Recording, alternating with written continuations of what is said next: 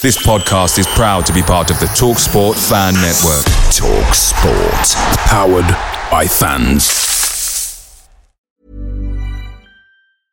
Cool fact, a crocodile can't stick out its tongue. Also, you can get health insurance for a month or just under a year in some states. United Healthcare short-term insurance plans, underwritten by Golden Rule Insurance Company, offer flexible, budget-friendly coverage for you. Learn more at uh1.com. The TalkSport Fan Network is proudly supported by McDelivery, bringing you the food you love. McDelivery brings a top-tier lineup of food right to your door. No matter the result, you'll always be winning with McDelivery. So, the only thing left to say is, you in? Order now on the McDonald's app, and you can also get rewards points delivered too. So that ordering today means some tasty rewards for tomorrow. Only via app at participating restaurants. 18 plus. Rewards registration required. Points only on menu items. Delivery fee and terms apply. See mcdonalds.com. Que sera, whatever will be. Wrexham are going to Wembley. Que sera. Welcome to Rob, Ryan, Red, a Wrexham FC podcast by Nathan Salt and Rich Fay, bringing you all the latest views, news and interviews from around the racecourse. Now, if you're new around here, make sure to subscribe, but enough of that, let's get on with the show.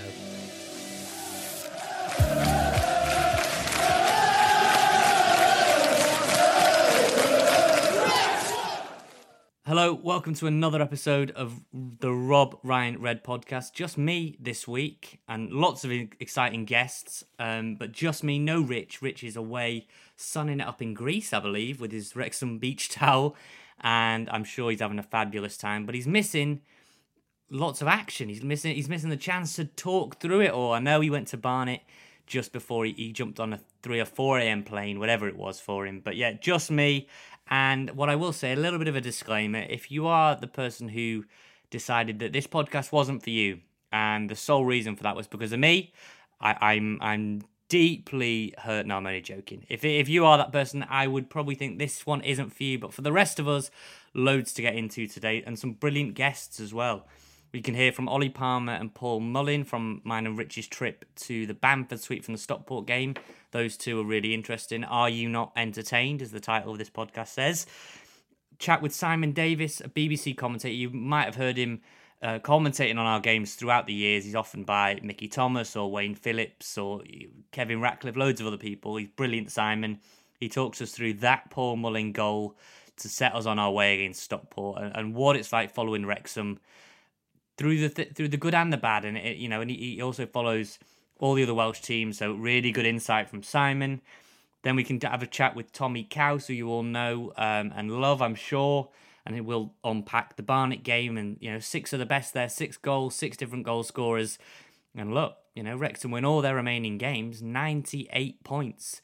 They're a decade on from when we got 98 points, and we all know what happened there with the disappointment that followed that. So look, and then we'll round it out with a chat with Owain Davis, chief exec of Level Playing Field. That's really important, and I'm a big advocate of focusing on the successes off the pitch as well. In a week where we've had Ryan Reynolds pacing the touchline and running on to congratulate Paul Mullin, and we've had Jack Whitehall, comedian Jack Whitehall, saying he wants to play Paul Mullin in a movie.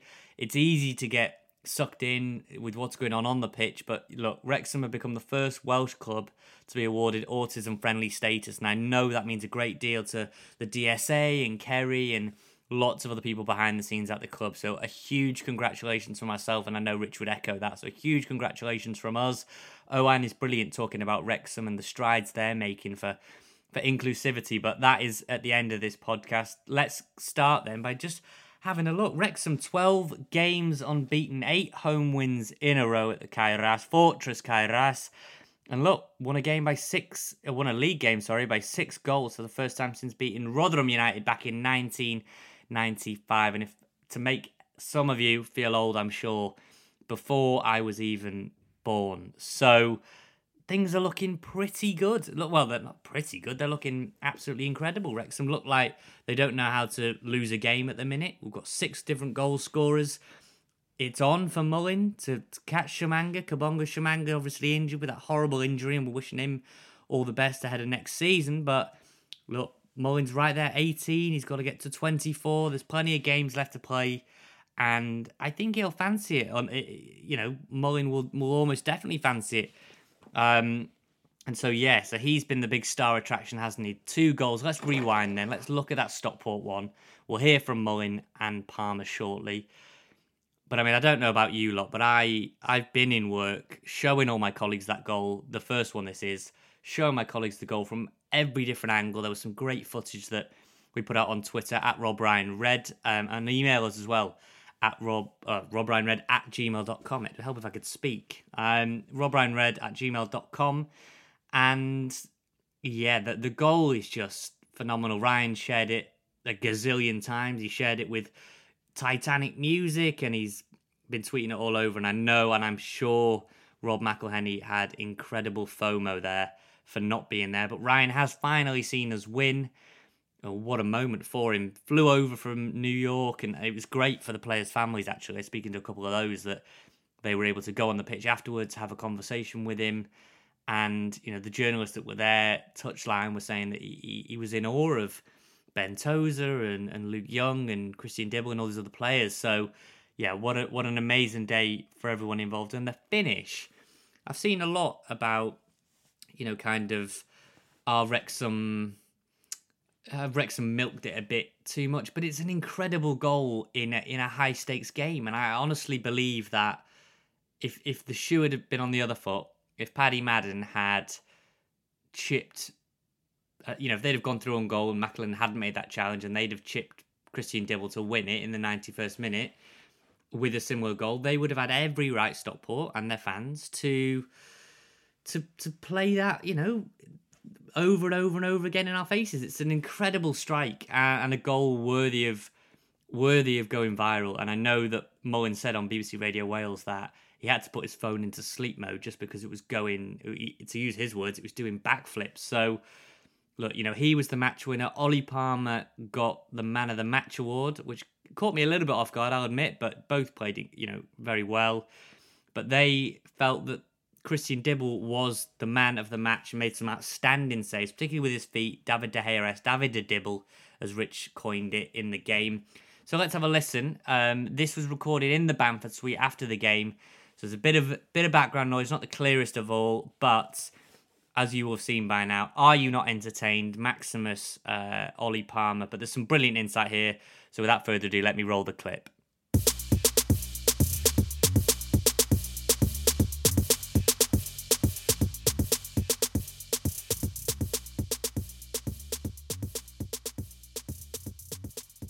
In the dressing room at the moment, that we'll keep going, and you miss chances at all levels, and especially at this level, so you just got to keep plugging away, and around the whole squad we know we've got goals, so it's just about creating more opportunities and taking the chances when they come, and the defence and Christian Dibble was unbelievable today to allow us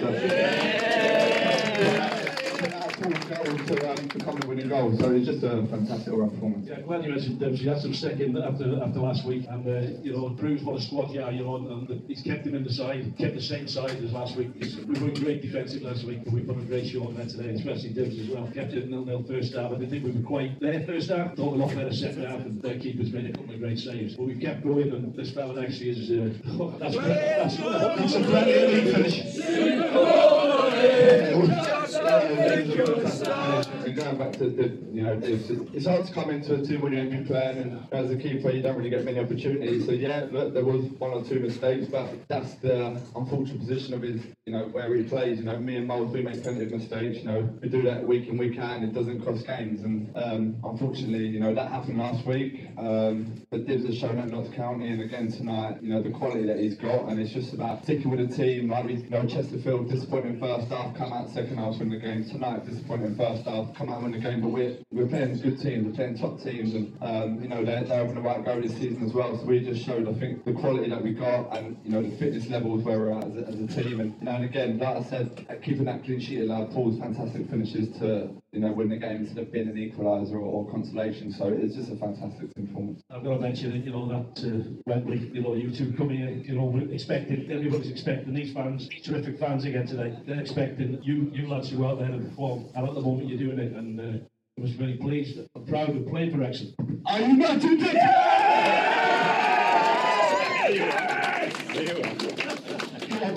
Talk to see that first goal, mate. I've seen him use off his line before, and I just didn't do it.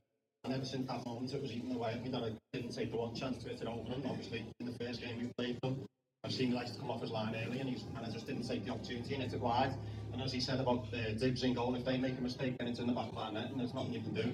I've made a mistake, and probably no one's even going to remember it now, but obviously, in the second time when I got the ball, it was in my head all along that he was going to be off his line and just give it a chance and try and go over him, and hopefully it's hit the bar and the post and went in rather than going out there. And obviously, it was there at Wembley.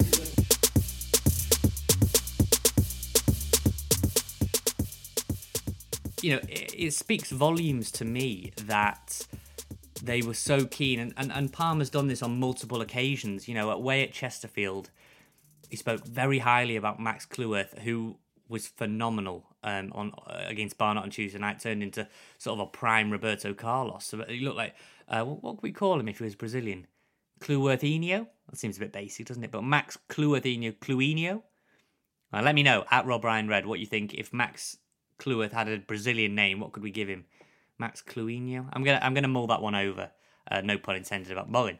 But yeah, Cleworth's been absolutely outstanding of late, and at the Chesterfield away game, Palmer was quick to say, "Look, this young lad, this kid is outstanding." You know, he couldn't eulogise him enough, and you know, every fan now has got a huge.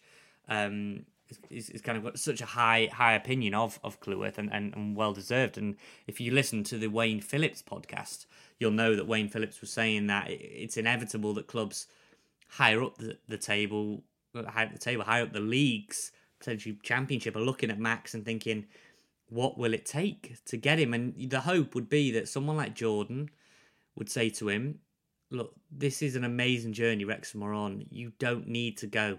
Your career will blossom as it is. You can stay here, play every week.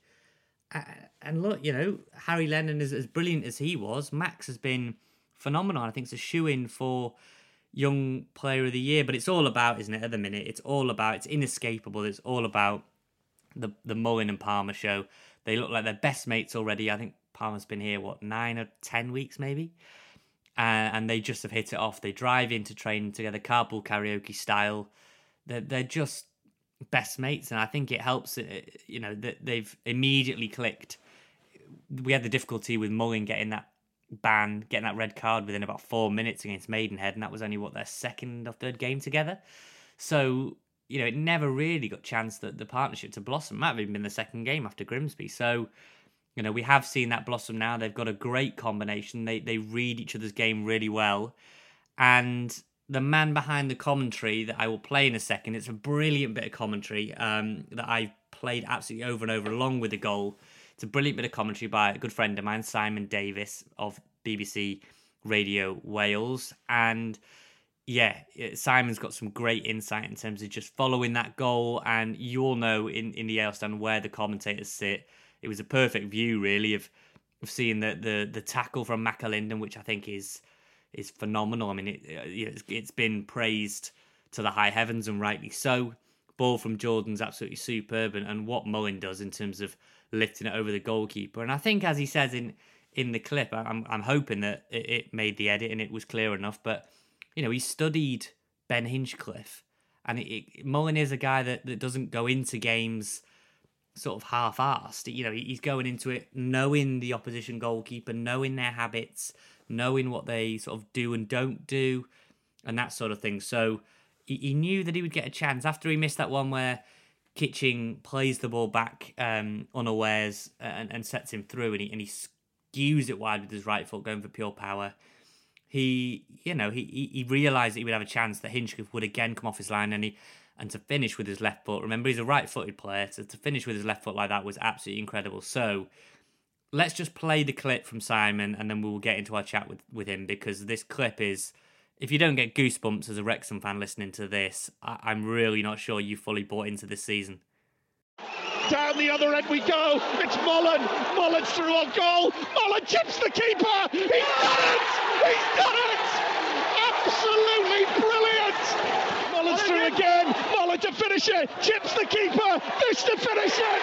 He has finished it. Paul Mullen's magic sends Wrexham to Wembley. And Ryan Reynolds leads the celebrations. So there you go, Simon. Yeah, I mean, it's just brilliant. I kind of really want to play. I'm going to play it one more time. Let's just play that commentary clip one more time. Down the other end we go. It's Mullen. Mullen's through on goal. Mullen chips the keeper. He's done it. He's done it. Absolutely brilliant. Mullen's through again. Mullen to finish it. Chips the keeper. This to finish it. He has finished it. Paul Mullen's magic sends Wrexham to Wembley. And Ryan Reynolds leads the celebrations. Simon, you were there commentating at the weekend. We've all heard that commentary now in Wrexham circles. I mean, Wrexham's story is a bonkers one, isn't it? You know, you're following Newport, Cardiff, Swansea, but Wrexham's incredibly exciting among all those teams. Yeah, it is astonishing, Nathan, and thank you very much for inviting me on your podcast, by the way. Do you know, I said in commentary that the celebrations at the racecourse were like once-in-a-generation celebrations. And I know that they've been to Wembley a few times over the last decade or so, a few FA Trophy finals in that, of course. But I just felt that the celebrations were different this time around, that this was perhaps the start of better things to come under Ryan and Rob. And of course, the fact that Paul Mullen scored those two amazing goals, in injury time, just put the icing on the cake. It just added to the drama, didn't it? But just the whole buzz around the place. I mean, you've followed Wrexham for all your life, haven't you, Nathan? And I don't think there's been this much excitement. And there's a whole generation of Wrexham fans, let's not forget, who have only seen them as a non-league club. I mean, I've always thought of Wrexham as a football league club. I think they've always had terrific crowds. The crowds have been even better this season thanks to what's happened off the field. But there's a whole generation of fans who've never witnessed that sort of feel-good factor. And by that, I mean, I always think of the Brian Flynn team that went to the quarterfinals of the FA Cup, that talented team with Carl Connolly, Gary Bennett and all of those kind of guys. I think it's the first time since then, quite frankly, that we've seen this sort of excitement. And, you know, the sky's the limit. You know, if they can get out of the National League, which is obviously easier said than done, Stockport running away with it at the moment. But if they can get out, or at least get favourably placed in the playoffs, the way that the playoffs works in the National League, and then they can get out of that division, I think they could go straight through again. But I'm just excited to see where it ends up, really. You know, I think there were fears, weren't there, initially? Oh, well, what are these guys coming to Wrexham for? Is it, is it going to be a bit of a circus? But I think PR-wise, and I actually think PR-wise they've been terrific, but actually witnessing Ryan Reynolds in the flesh on Saturday, celebrating the way that he did and mingling with the fans afterwards, I think he has to be bit by the Wrexham bug. I know that's a corny thing to say, but I think there's a genuine enthusiasm there, and of course it permeates throughout the racecourse ground. Then we're looking a little bit further kind of up the pyramid, but if you look at, for example, Newport, the last time we got to a playoff final, Wrexham lose out to Newport in that game, and that still stings. You know, of these Wembley trips, getting to Wembley, that was one that people were talking about in the pubs afterwards. Do you think this Wrexham group that they've got now, with one or two more maybe, could really give it a go if they get up? You know, where do you think this squad ranks in terms of League Two football you've seen? Yeah, I think when you've got players like Paul Mullen, there's no reason at all why Wrexham can't go all the way through if they get up this season.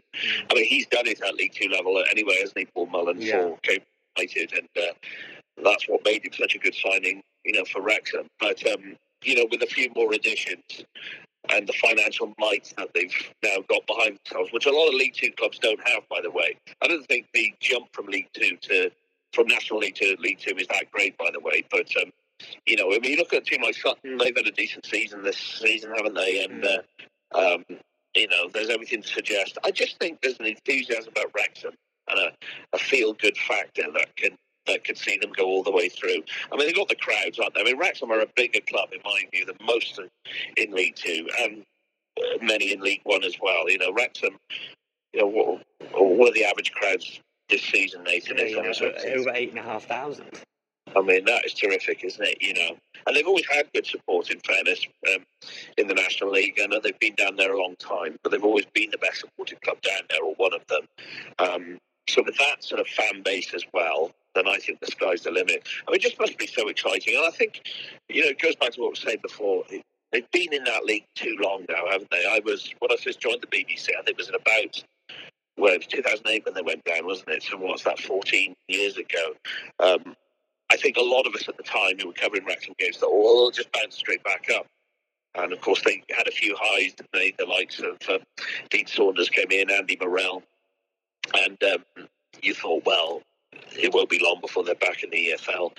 And unfortunately, that hasn't been the case. But I think there's something different this time around. Yeah, I mean, we've been in press boxes up and down the country watching Wrexham, on far more modest budgets and players that I think we can both accept are not on the level of Paul Mullin, Ollie Palmer, James Jones and others, these kind of like League One level talents.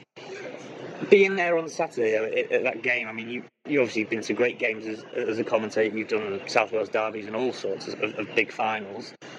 What is it like just being a commentator at Wrexham and seeing Ryan Reynolds opposite you pacing like a manager on the touchline? It is just a bit. It's all very incredibly bonkers, but an amazing thing to be able to follow. We call it work, don't we? Yeah. It's an amazing thing for us to follow. And I love the racecourse ground as well. I think it's always had a terrific atmosphere. And actually, where you're placed in commentary, you're right in the mix of the Wrexham fans, so you do get that sense of the atmosphere there. It's funny. I was actually at Marine early in the season in the FA Cup, which, when you think back, gosh, they almost lost that game, Wrexham, didn't they, away at Marine? But we were situated behind the goal. We were essentially in with the Wrexham fans at that time. Luckily, I was with Mickey Thomas, so I wasn't going to go far wrong because everyone loves Mickey there, and we weren't going to encounter any trouble. But I was looking around on that occasion, thinking, "Crikey, this is great support." And and on an occasion like last Saturday, just showed that even more. And of course, the week before, that extraordinary game against Dover. I'm really looking forward to seeing what it'll be like at Wembley. I think there'll be a big crowd there. Ryan and Rob will turn up as well. I hope they do sort of get on the pitch or at least have some sort of walk around by the supporters, because these are special times at the moment. And to cover them as a commentator is just a privilege, really. I think I was laughing. I was listening back to some of my commentary from Saturday, and I was far more coherent than I thought I would have been, because at the time, I think everyone was going a bit bonkers. And then I always, when I watch back the goals on YouTube, because they always have Mark Griffiths' commentary, don't they, and Mark and the team, and they're massive Wrexham fans, obviously, aren't they? And they're always sort of shrieking, aren't they, and going over the top, and I love that. And I think it's for people like them that I'm quite pleased with as well. People like Gary Parry at the club, the club secretary, who's Mr. Wrexham as far as I'm concerned. My good friend Wayne Phillips, who a colleague of mine who's of course played for Wrexham for many, many years. People who have been there through some really torrid times. And it wasn't too long ago, was it, Nathan, when they were, down at near the bottom of the blues of the National League, and the genuine question was asked, not by me, because I always think that Wrexham would never be would never consider going to the Cymru Premier, but the question was asked, wasn't it, when the possibility of the Conference North was staring them in the face. And I'm just glad that there's been this upturn in fortunes. Yeah, and to kind of, as you say, the potential for part-time. We've seen Stockport, they went that way and have bounced back now. Torquay and York. Other examples, countless. To look at it now, and I think that Torquay game where Rob and Ryan came, it was an amazing day, but muted in the fact that we didn't win the game, and we draw that game. A Welsh midfielder ends up, Conor Lemon-Evans ends up scoring the equaliser. A little bit of a feeling of emptiness because you really wanted them to cap that off with a win. I think Saturday, I know Rob wasn't there, but it just felt, and the way that goal went in as well, like you said, the position you're in the gantry, it almost played out in slow motion. This is a goal that's been viewed nearly 4 million times. I mean, in commentary, when you're trying to describe it, it almost felt like it played out in slow motion. Yeah, and Ryan Reynolds retweeted it with the Titanic music, didn't he? Which I thought fitted quite well. It was brilliant, wasn't it? Loved the celebrations at the end with the Ryan sort of addressing the supporters while they were shouting at him, "There's only one Ryan Reynolds." And actually, were you on the pitch afterwards, Nathan? Because I had to dash, but I saw great pictures of your kind of colleagues and stuff that were there. Yeah, the families and everything. It was great. I mean, he wasn't given one-to-one interviews, which I think is understandable because obviously they've got their own documentary coming up, haven't they? Which will is it Netflix or Disney Plus? I'm not sure which one. Disney. It's exciting. I think that'll be really exciting to see how it's put together and on that time. And I mean, we're there in the trenches week to week, like a lot of people are. But I mean, Wrexham will go even more worldwide than they have already, won't they? With something like that. Yeah, absolutely. I mean, the power of it just goes to show the power Ryan Reynolds possesses. I mean, he is a proper A-list movie star, isn't he? And that's what sort of blew my mind on the weekend, really, because he was so humble on the pitch when he was meeting with people. I mean, he was going up to a long chat with Phil Parkinson, and it seemed to me, I mean, I was eavesdropping somewhat, recording him when I can, and we did manage to get some video on the website of him saying about his commute, which was I thought was quite fascinating, that he turned up for Wrexham within a day and then went back to New York, but he said he wouldn't have missed it for the world, and likewise with Wembley. But he was just so humble. But actually, when I was noticing when he was talking to Phil Parkinson and Paul Mullin and I think Jordan Davis, he displayed with a kind of was it like a FIFA card, team the FIFA profile card, And what a player he is, by the way, Jordan Davis. But it seemed to me that he was clued up on what was going on. I think initially there was always the feeling that, and maybe still to the extent that Rob McElhenney was the driving force behind the original takeover, and that Ryan Reynolds sort of came along for the ride. But I think slowly, and certainly from what I witnessed on Saturday, he is on board fully now. And I'm just excited to see where it goes. I mean, I hope they can. I mean, Wembley. I mean, talk about the documentary for Disney Plus. I mean, the Wembley final is a perfect scene for it, isn't it? Whether they go up or not, even if they can just win the FA Trophy. Obviously, we'd like to see to do a League and Cup double, but I mean, it's just perfect fodder for the documentary, isn't it? What do you think then? I know you've seen them probably over the course of the season a good few times. Do you think they'll get it done now? Because there's been, Wrexham have massively improved as the season's gone on. They're peaking at the right time, and as much as Stockport feel that they can just reset the clock and go again in the league. It was a good marker, wasn't it? That game at the weekend. It's Wrexham are saying we're still there. There's people around the club that maybe they aren't giving up for the title, but they definitely feel like the team to beat in the playoffs. I agree, and I think. The game against Halifax a few weeks ago, that was the first time that I'd seen them completely outplay a promotion rival. They'd had decent results before, but they completely dominated Halifax, didn't they? And they thoroughly deserved that victory. And likewise, on Saturday, I thought they played very well. It wasn't a classic game, against Stockport. Sure. But they were very organised, and obviously they're the team to chase down. Whether they can chase them down, I mean, the gap is still quite considerable. I know they've got to play each other. I've Wrexham got a game in hand over Stockport. I've got the table. So they've got a Weymouth game, and there's a chance, albeit a slim one, but there's still a chance. There is still a chance, but the way that the playoffs work in the National League, I think is really good. Actually, I think they should use it in the Football League as well. That the higher you finish, the more favourable the playoff you get. So when Wrexham do finish second, which is a pretty strong possibility, they get a one-off game then to get to the playoff final.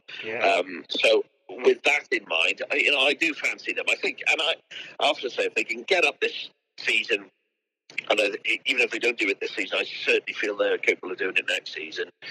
Whether that'll be under Phil Parkinson, that'll be an interesting one, because he's on a rolling contract, isn't he, Phil? And I think he's come into his own the last few weeks. I know there were a few doubters amongst the Wrexham supporters early on. Results perhaps weren't as forthcoming earlier on in the season, but they're on a cracking run at the moment, and I think he's found his. I mean, he knows his first 11, but he's found the spine of his team. And actually, he brought through youngsters. I tell you, the young lad Cleworth, I think, has done terrific, hasn't he? At the back. I think he, certainly one for the future. So, that's the other knock-on effect as well. Young players coming into the team, the future is bright, hopefully.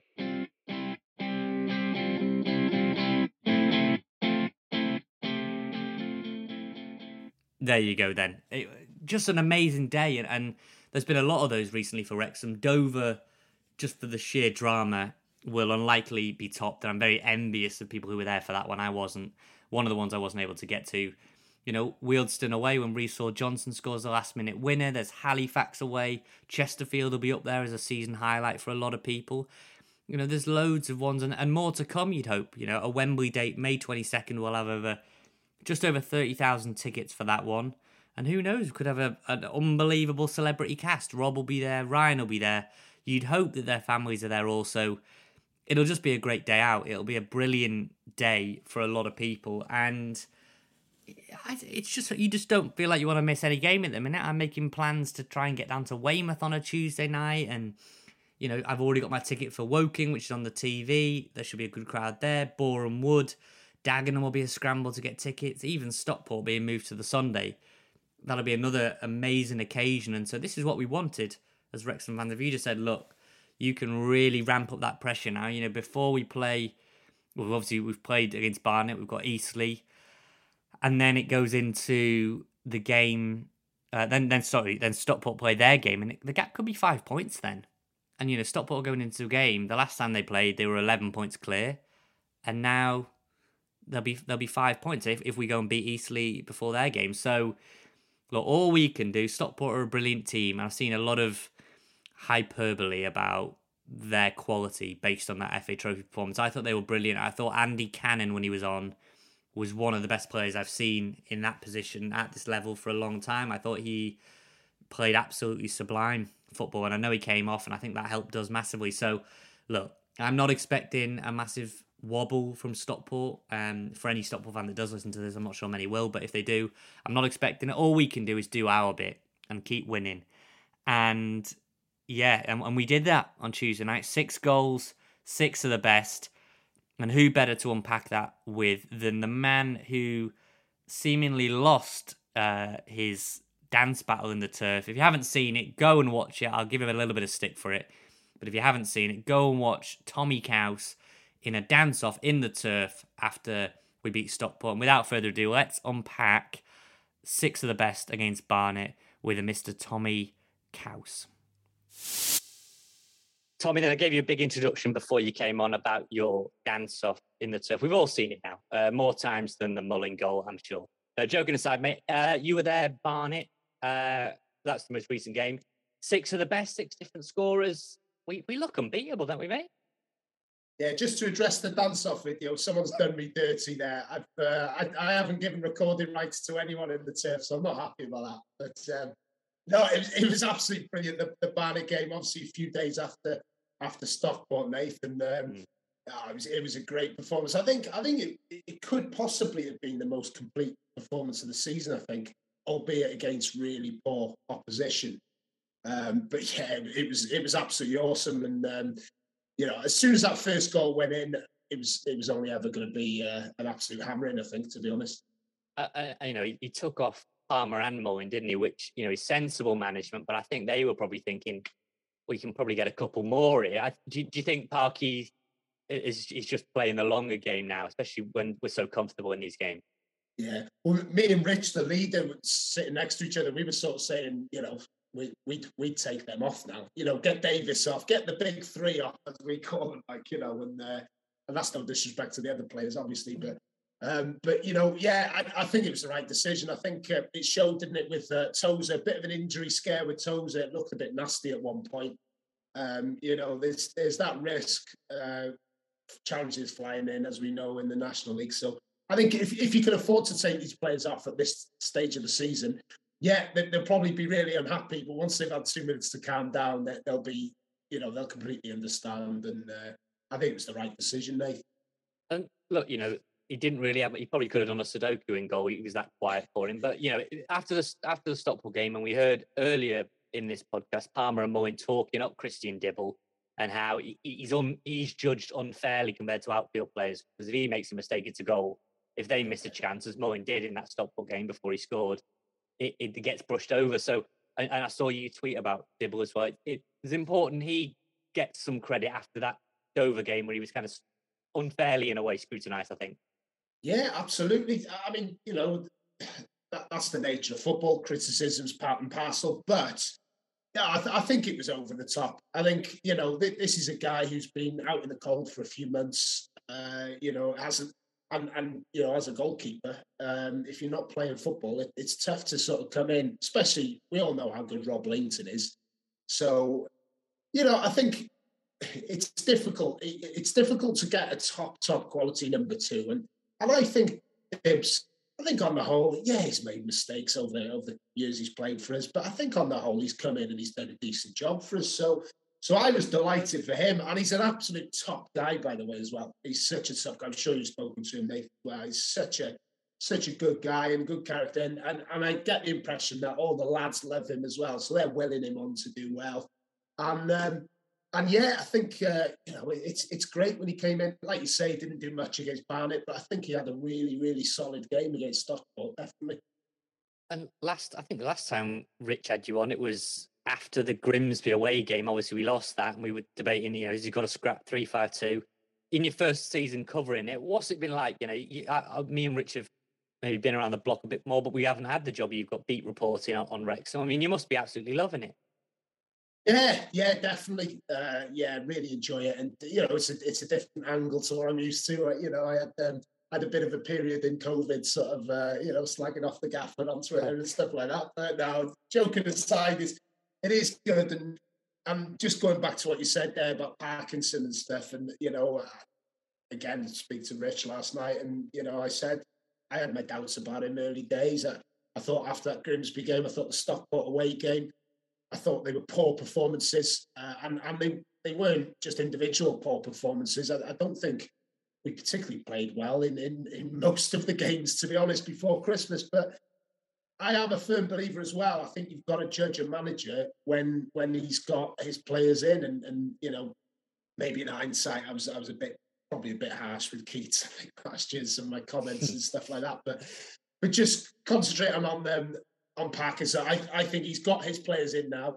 Judge him on that, and if we are judging on that, then wow, what a job he's doing, because since January we've been absolutely flying, haven't we? I think we lost to Torquay. Don't think we've, ever since the end of that window, I don't think we've lost another game, have we? We might have drawn one or two. Results have been fantastic, and performances. They talk about the system and stuff. He's still sticking with that system. It's a very similar system to what he's used all season, but it's you know, he's got his men, how he wants to play. I think the Palmer-style striker was always absolutely crucial to how Parkinson wanted to play. Now we've got that. I think, you know, we're looking really, really good. And I think a lot of the league will be thinking, you know, if Wrexham aren't going to be in the playoffs, we really don't want to be playing Wrexham. Where do you stand if we were to put you in a fancy suit and put you in the aviation gin suite with the kind of decision making power of a Ryan Reynolds? Or without that'd be lethal, I think, for some of the managers.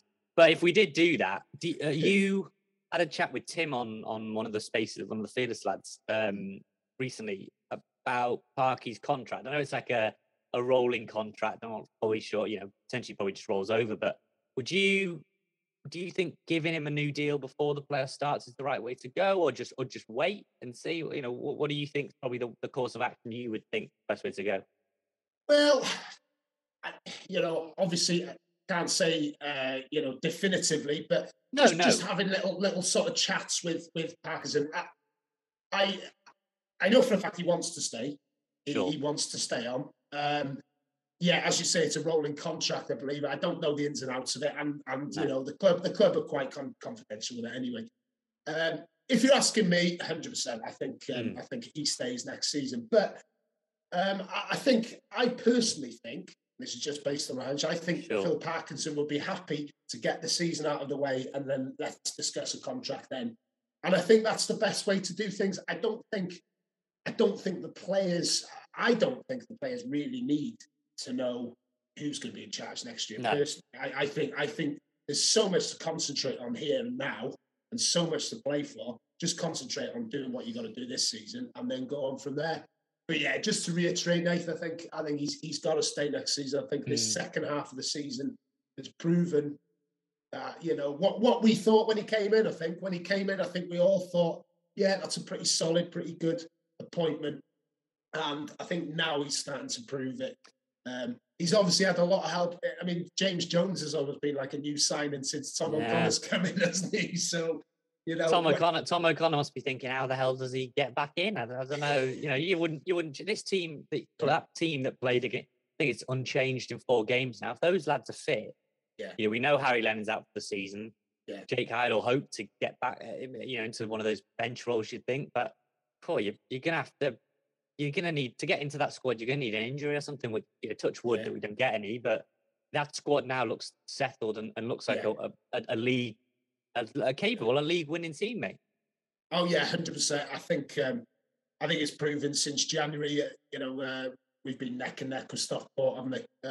I think it's interesting what you said as well. You said squad. I actually think the squad is set in stone. Not just the first 11. I think there's like even on the bench now, you've got Maka, who's coming on and performing for 25 minutes at the end of games. And, you know, it's great because these lads, they're fresh. They're fresh legs coming on, but they're also, it's not like they're coming out of the cold. They're getting minutes. They're getting, you know, perhaps not getting enough 90 minutes in, but they're not coming out of the cold. And, the quality in the squad is absolutely unbelievable. And to the point where I said to someone last night, I said, you know, I've just remembered about Kwame Thomas.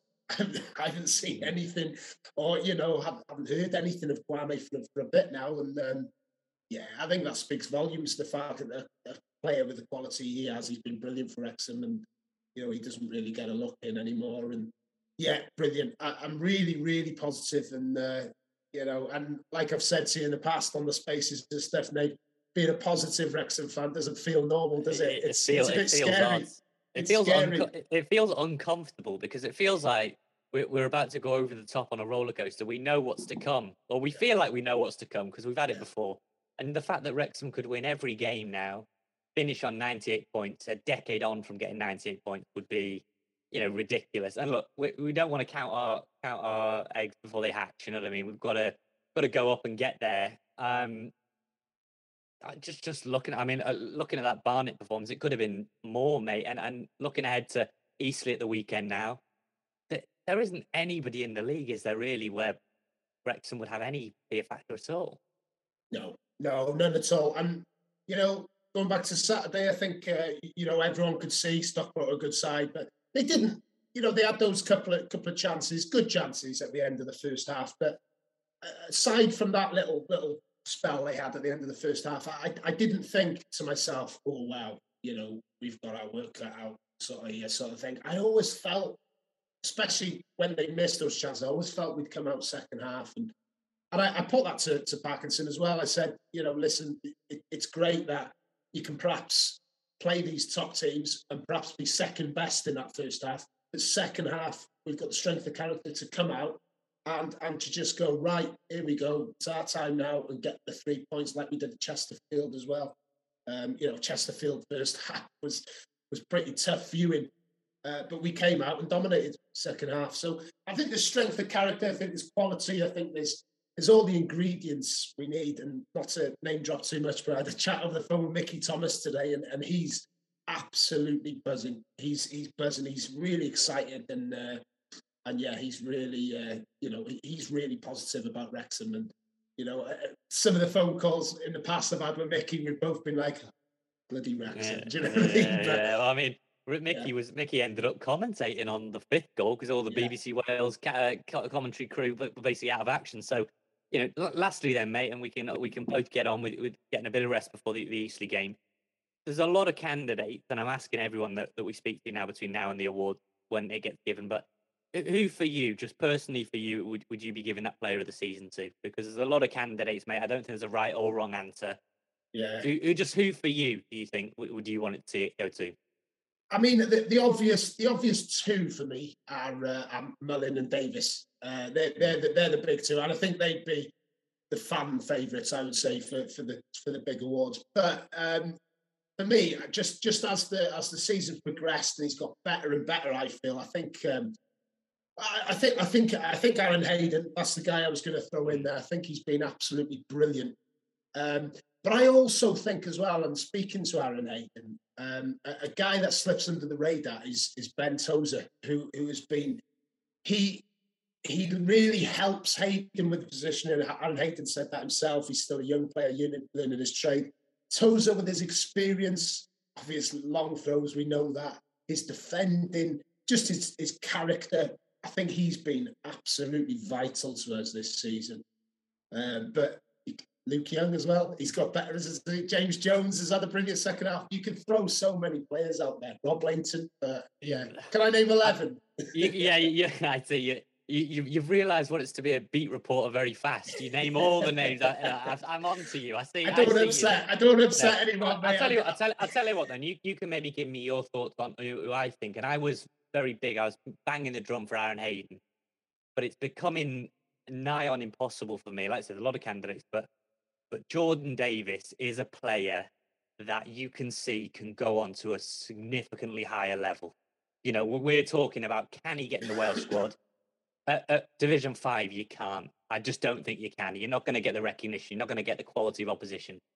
Can he, as he goes? Look, Wrexham would love to go through the ranks with Jordan Davis at the heart of the team and players that will come and go around him. I mean, even if you're not going to go out on a limb, I wouldn't expect to pick him, but you can say he's had a phenomenal season, hasn't he? Yeah, absolutely tremendous, and he's really kicked on from the second half of last season. I remember there was a few dissenting voices first half of last season saying, he's not really. It was his first full season of playing proper men's football since he was on loan at Bangor, 4 years ago. So you can't judge him. But ever since then, I think over the past maybe 15 months, Jordan Davis has been absolutely top class and getting better all the time. I agree with you. I've said it for a while, and I have been banging that drum as you put it. I think he is good enough to get in that Wales squad. For me, I look at guys like Johnny Williams, who has been a great servant for Wales over the years, but I think Jordan's at a better level than Johnny Williams now. That's my personal opinion. But at the same time, you're absolutely right. He's playing conference football. We're still there. We still are where we are. I mean, albeit in a strange situation whereby we've probably got about 11, 12, maybe even 13 League One standard players in the team or in the squad. But yeah, long story short, Jordan Davis, Wales every day. And Mullin as well. Get him in there. Why not? Loads. I've absolutely knocked out the park, I think, this week. I don't really want to kind of pat myself on the back too much in Rich's absence, but I've gone and got interviews galore all week. And I'll tell you what, we'll round out, as I promised, we'll round out with something that means a great deal to me, because one of my closest friends, her brother is autistic, and I know the difficulties that they face going to live sport. I know the frustrations and the difficulty with the noise and, sensory elements like that. And I know that it makes such a difference. Not to many of us. I know that to many of us, we go to matches and we're very grateful that we can go, home away and change the scenery and get really amongst it, and it's totally fine. But to see Wrexham, offer their audio descriptive commentary, which I know is a great service. We've had Alex on before about that in a previous episode. And to see us really commit to the power chair football and the quiet zone and, all these other elements that we're trying to do, Kerry and the DSA and everyone else that's involved behind the scenes on these various sort of schemes and options for fans to make it as inclusive as possible. It's really important. And, as much as I wanted to focus on the commentary of Simon and kind of the analysis of Tommy and what we heard from Palmer and Mullin, it is also important to make sure that it's recognised off the pitch as well. And I know that Ryan and Rob, in their kind of mission statement, and having had conversations with people behind the scenes, it's very important for them that we make strides off the pitch. And I know, we've had Fleur and Humphrey on, and I think it might have been while we were kind of off mic there that we were saying that that's the lasting impact. If you can get fans that never come to games because they don't feel comfortable, to feel like the racecourse is a home that they can come to regularly and watch matches and enjoy themselves and get a bit of respite from day-to-day life, then that is that's legacy right there. That's incredible. As much as going out and being able to buy the best players and going out to win matches, that is really what a community club does. So I grabbed a quick chat with Owain Davis, who's very gracious with his time, busy man, chief executive of Level Playing Field, and we have a quick chat about what Wrexham are doing so well and why others can learn from them in the football pyramid.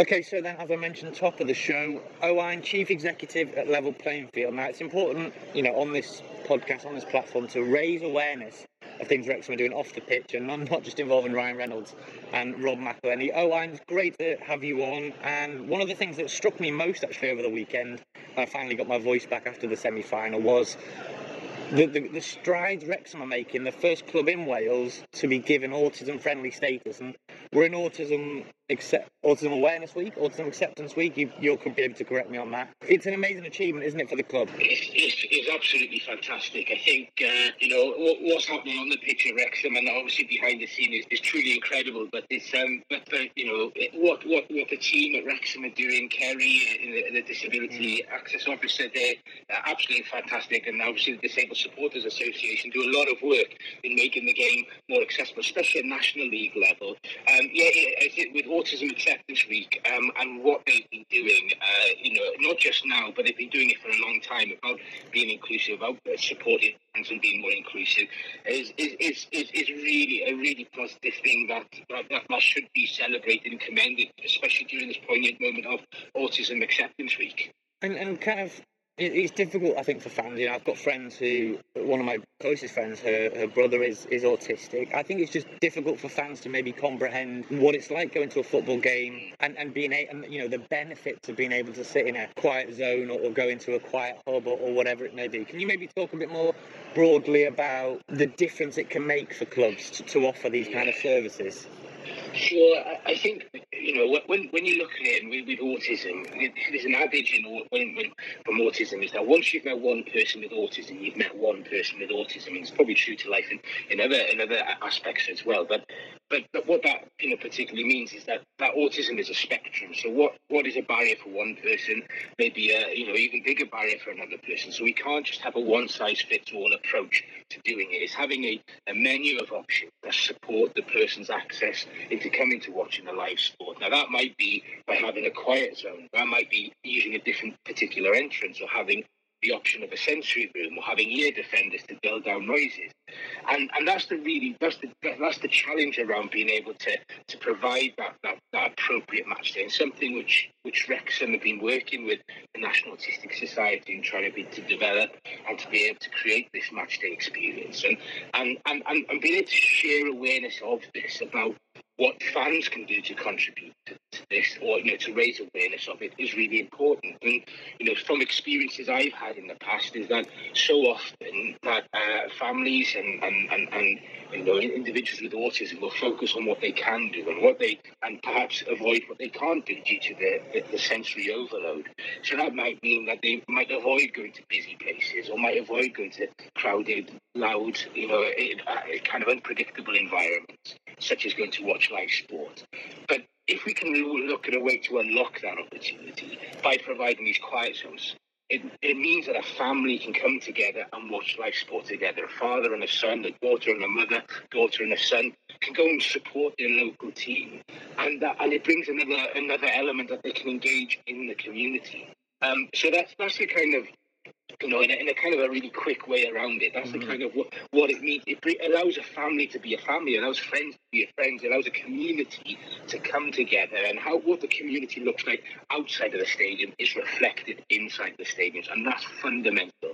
And Wrexham we believe we are a community club, and you think of other schemes, audio descriptive commentary for partially sighted fans. Kerry, I know, is working incredibly hard with the Power Chair team. I know Rob and Ryan have been there helping those and spread the awareness on that.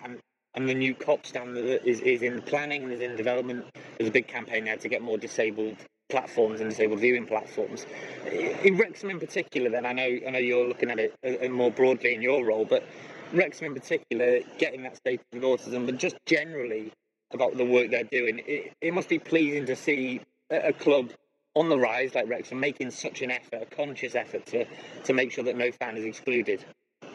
No, I think, we did a podcast, I think it was just before Christmas, where the DSA and the audio descriptive commentary, they went away to the Altrincham, I think it was the Altrincham game. Yeah, and that's a great thing to do, to be able to not only just focus on, the local, within the personal community, but the spreading the good word and being ambassadors of change, I suppose, is in that instance. And it is really pleasing to see, a club in the National League, where, perhaps before the new ownership, the budgets were smaller, but still looking to kind of to push the standards of access and inclusion for disabled fans and to be reflective of its community and providing opportunities.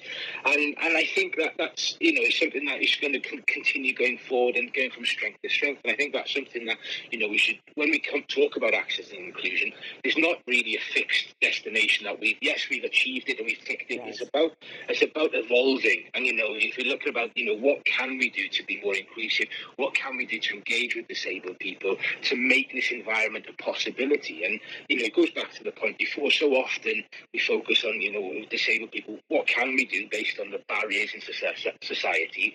But there's also an education piece now with some disabled people might not be aware that these provisions are available. So this is exciting, really, about being able to put a spotlight on the fact that there is a quiet zone for people who might have sensory overload by watching the live game among the crowds. That this is a possibility for somebody. We see sensory rooms coming across clubs across England and Wales, and I think we should celebrate this and to showcase this to allow more disabled people to not be so socially isolated and excluded and to be connected with the community. So lots to unpack there across the entire episode. Thank you so much for joining us. As always, do give a like and subscribe and give us 5 stars on Spotify if you want. You can vote for us still in the Non-League Bible Awards. Those are in the description, I think, on Instagram, Twitter, and their website. I think that's still open for another couple of weeks if you want to vote for us there. The Fearless lads are also in there, Scarf Bagara War, loads of other podcasts brilliantly. But if you want to vote for us, that would be very kind. And I will see you again, hopefully with Rich. I'm not sure how long he's gone away for. He's getting a well-earned break in. Hopefully he enjoys me blabbering on here in this episode today. But thank you again. Get your Wembley tickets soon. They will be out on April 10th or 11th, I believe. £25 for an adult. I think it's £10 for a concession. Let's pack it out on both occasions if we make it for the final. And just enjoy the ride. What a moment we're in. We've got people desperate to play Paul Mullen in a film. Who knows who'll be next tweeting that and making the audition tape for that. Look, we're 12 games unbeaten. Will we go unbeaten until the end of the season? Will we go, will we win every game? Who knows? Let me know at Rob Ryan Red, at NathSalt1, at Rich Fay on Twitter. They are our accounts. And we will see you again next time. Come on, the boys. It's the 90th minute. All your mates are around. You've got your McNugget share boxes ready to go. Your mate's already got booked for double dipping, and you steal the last nugget, snatching all 3 points. Perfect. Order McDelivery now on the McDonald's app. You in? At participating restaurants, 18+, serving times, delivery fee and terms apply. See mcdonalds.com. Hey, it's Paige DeSorbo from Giggly Squad. High quality fashion without the price tag. Say hello to Quince. I'm snagging high-end essentials like cozy cashmere sweaters, sleek leather jackets, fine jewelry, and so much more. With Quince being 50 to 80% less than similar brands. And they partner with factories that prioritize safe, ethical, and responsible manufacturing. I love that. Luxury quality within reach. Go to quince.com/style to get free shipping and 365-day returns on your next order. Quince.com/style. This podcast is proud to be part of the TalkSport Fan Network. TalkSport. Powered by fans.